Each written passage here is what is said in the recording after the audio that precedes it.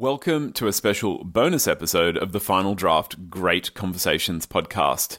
Now, this bonus episode is a conversation with Mirandy Riwo, who featured on our main episode this week. Her latest novel is called Stone Sky Gold Mountain, and I recommend you go and check out both the book and that conversation. But today, I want to take you back to a conversation I had with Mirandy a few years ago about her Victorian-era detective fiction, which she writes under the nom de plume M.J. Tia. So today on the show, we are going to be discussing M.J. Tia's She Be Damned. Now, my name is Andrew Popel, and every week I share with you a great conversation that is recorded as part of Final Draft from the studios of 2SER in Sydney. It is recorded on Gadigal land of the Eora Nation, and I want to acknowledge the traditional owners of that land. And we are recording in social isolation at the moment, so please forgive occasionally when the audio fluctuates. I am doing my best. But for today, a special bonus episode. Join me as we rediscover M.J. Tia's She Be Damned. This is Final Draft, and I am Andrew Popel. I have an absolutely fantastic book to bring for you today, She Be Damned by M.J. Tia. And She Be Damned opens on Victorian London in its heyday. As the city expands and the population booms, London is a city divided. Society doyens need never bother themselves that women are being brutally killed and mutilated across the river in Waterloo. Eloise Chauncey lives with a foot in both worlds. Styling herself a courtesan, she works for her intellectual pleasure as a private detective and is drawn into the gruesome murders when the daughter of a gentleman goes missing. So begins what promises to be a new series exploring the world of Victorian London through the eyes of a fantastic new hero, Eloise Chauncey, and I am joined by the author, Mirandy Riwo, on the line from the Sunshine State, which is a far cry from the fog-filled streets of 1860 London. Mirandy, welcome. Thank you for having me, Andrew. It's an absolute pleasure. I hope you got from that introduction that you really immersed me in this world. That's great. I think a lot of people love Victorian London. I mean, it never seems to lose its luster, particularly the seedier underbelly and its penchant for crime. Now, these days, we've got enough Sherlock Holmes kicking around in the world that they could form their own Avengers team. What did you want to bring to this era and its crime fiction? I guess for me, I wanted to bring female protagonists. Of course, there were female protagonists and female crime writers in the Victorian period that have become a bit lost, what with Sherlock Holmes and other protagonists like him. I guess, yeah, so I wanted to bring some characters that were female and also of maybe culturally hybridized to the period that we don't read about a lot in crime fiction or other fiction. Yeah, absolutely. And so in Eloise Chauncey, you've got this wonderful addition to the pantheon of fictional detectives. She Be Damned feels like the beginning of something. I can well imagine myself reading further Eloise Chauncey mysteries. I know from doing my research that is one of your intentions. We open with Eloise established both as a prominent, if notorious, member of London society, but also established in her work of private detection. Did you want this history that we've got in Eloise to figure into your novels? Absolutely. So the idea is throughout the series, we will definitely find out more about her and how she became a courtesan, where she's from, her heritage, I guess, and we'll also find out more about the Chinese character, Li Lin, her maid. We're going back 150 odd years in She Be Damned. Certainly roles for women were circumscribed by society, but also by culture. Why this particular profession for Eloise? Courtesans of the period, usually, when you read about them or, how they are portrayed in plays or movies, they usually die in the end or, they're tragedies or they are depicted in romances. If you read about courtesans, they achieved a high level of independence and wealth that other, especially working class women, would never dream of achieving. And they had celebrity in the period. I guess I wanted to portray that their sort of level of independence as an ability to be a sleuth, as on the side. It plays both for and against Eloise, I found, and it's really wonderful the way you craft her character so that when she is confronted, I guess, with what less liberal members of the society would say the negative connotations of her job are, the way she confronts that in what felt almost like a very modern discussion. We read a lot of fiction from the time that was written middle class or upper class society. But if you read a lot of the working class fiction, women did know about sex and sexuality, and they did have social freedoms. You just have to read maybe some Gaskell or Wilkie Collins to see some, working class women moving around in society. I can see that a lot of her reactions might seem prescient, but certainly I've got her, as a character reading Wollstonecraft, and she's certainly very aware of her position in society, whether it's looked down upon or as a celebrity. So I've just tried to portray her as a sort of gutsy woman. I've set her, she's based on a character called, not a character, a courtesan called Catherine Walters, who there's still a plaque on her house in Mayfair as the last Victorian courtesan. The crimes in She Be Damned are particularly brutal. It's probably appropriate actually right now that I put a bit of a language warning on our conversation. We might be discussing some graphic content here, and sensitive ears might want to tune out for a few minutes. Eloise is brought in to investigate the disappearance of the daughter of a gentleman. It comes in the context of women being murdered around the Waterloo area. But they're not just being killed, they're targeted and brutalised. It struck me how very much this connects with a lot of contemporary conversations about the way power and sexual violence are used against women as a form of control and subjugation. Did any of that thinking come into your crafting of She Be Damned? Oh, that's definitely where I was coming from in that, violence against women is so prevalent and continues to this day. It was, then and now. But what I was especially trying to show, I guess from in sort of feminist crime writing was, as opposed to the clinical detective just looking at these bodies or, dead women, or brutalized women, like you said, I wanted to see it also from maybe the victim's point of view, but also through Heloise, a sort of her subjective reaction to such violence against women. And that's what I've tried to portray in this novel. Also, I have to say, I can see that it seems very Jack the Ripperish, but actually what I guess inspired the type of murders was that I was reading about that there was a certain doctor or a certain sort of group of doctors in the Victorian period who performed genital mutilations on women to cure their hysteria. And I do touch on that in the book.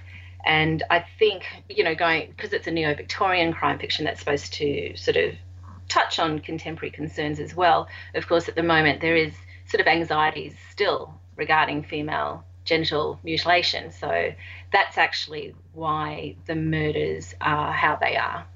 You mentioned Jack the Ripper there, and look, while it had occurred to me, I felt like, if anything, the way that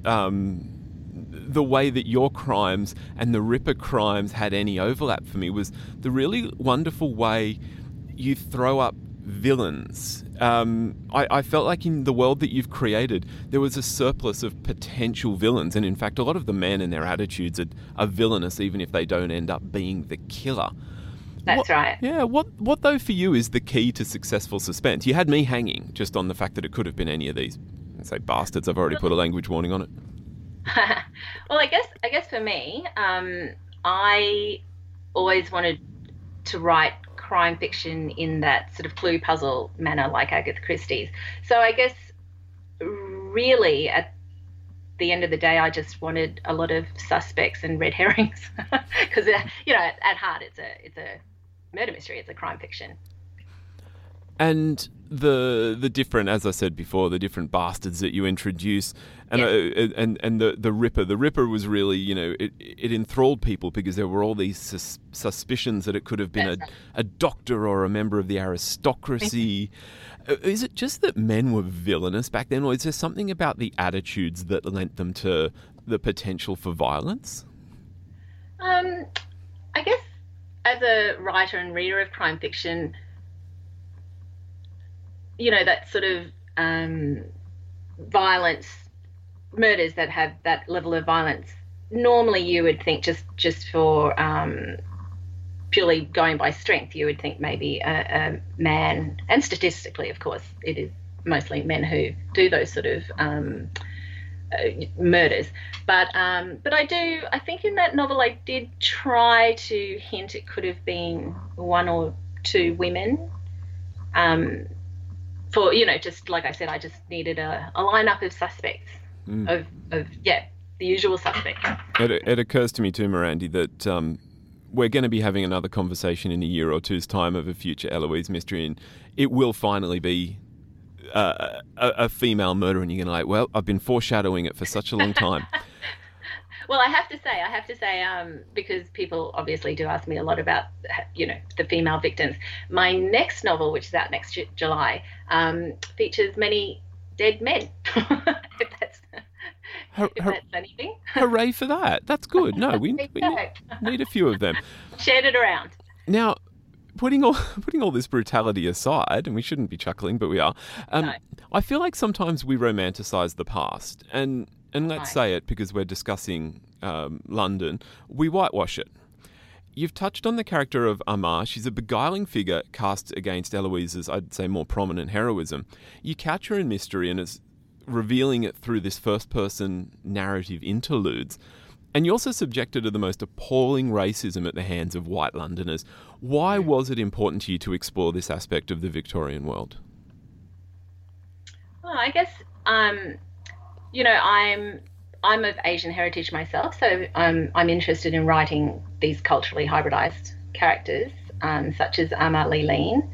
I obviously, in writing that about characters like that, I would feel that it's,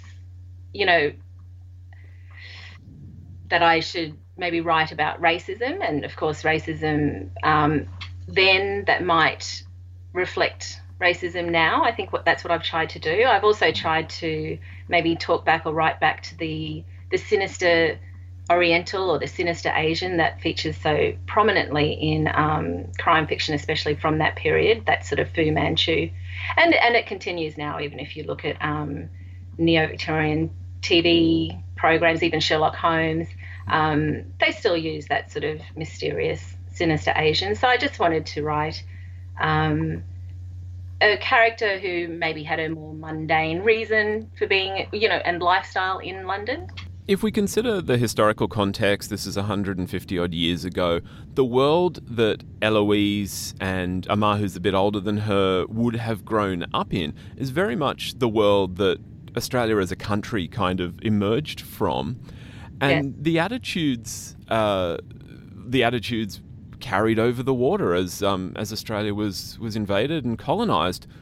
Do you think it's important for us to reconcile ourselves to these negative, these dirty, these downright racist parts of our history for our current era? Like, can we move on as a country and as a world if we don't acknowledge, hey, we were pretty racist once upon a time? We were very racist. In fact, my next historical fiction that's not crime fiction, I've set in the gold rush in northern Queensland. And obviously, and it's about a Chinese gold digger, so obviously the racism has to be touched upon, and of course to Indigenous people as well. I think I would want to touch on it now. I think it's pertinent and valuable because I personally think that maybe that form of racism is peaking again or becoming worse again. So I think there is a space for writing about it and where it might have come from and how it improved for a while and might be getting worse again. Yeah, I think it's actually a really awesome thing that you're doing here, and very much I think a part of our current illusion that perhaps we are a thoroughly open and welcoming country is that we've convinced ourselves that that's the way it's always been and we ignore this racism. So I really loved that aspect of She Be Damned. Oh, thank you, Andrew. There's so much, I guess there's so many other little elements, but the key to any mystery is that we don't go too much into spoiler territory. No. Yeah, but it's really been wonderful to chat this through, and I guess it's easy to kind of play up the idea of a really powerful, prominent female detective and play up the feminism side of it and lose sight of the fact that this is just a fun story. When I fun? did write it, I did want it to just... Obviously, I wanted to look at those sort of themes to do with sexuality and racism, but at the end of the day, I wanted it to be a bit of a romp for the reader. If you are intrigued, the mystery we are discussing is She Be Damned by M.J. Chia. M.J. Chia is also Mirandy Rouault, and I've been speaking to her. Mirandy, thank you so much for taking us into your Victorian London. Thank you so much, Andrew. Thank you. And that is it for my special bonus episode of Great Conversations, featuring Mirandy Rouault as she was writing under her nom de plume for her Victorian detective fiction, M.J. Chia's She Be Damned. Now, Great Conversations is recorded on Gadigal land of the Eora Nation at 2SER's Broadway Studios in Sydney, Australia. It is also recorded in my house at the moment while I am social isolating, and my name is Andrew Popel. Keep up with us every week. I am at Final Draft 2SER on all the socials, I guess, that are worth socializing on, and click subscribe. I'm going to be bringing you new episodes every week, and whenever I can, a bonus episode, just to give you a little bit more to listen to. I am Andrew Popel. I will be back next week with more Great Conversations from Final Draft. See you later. Until then, happy reading.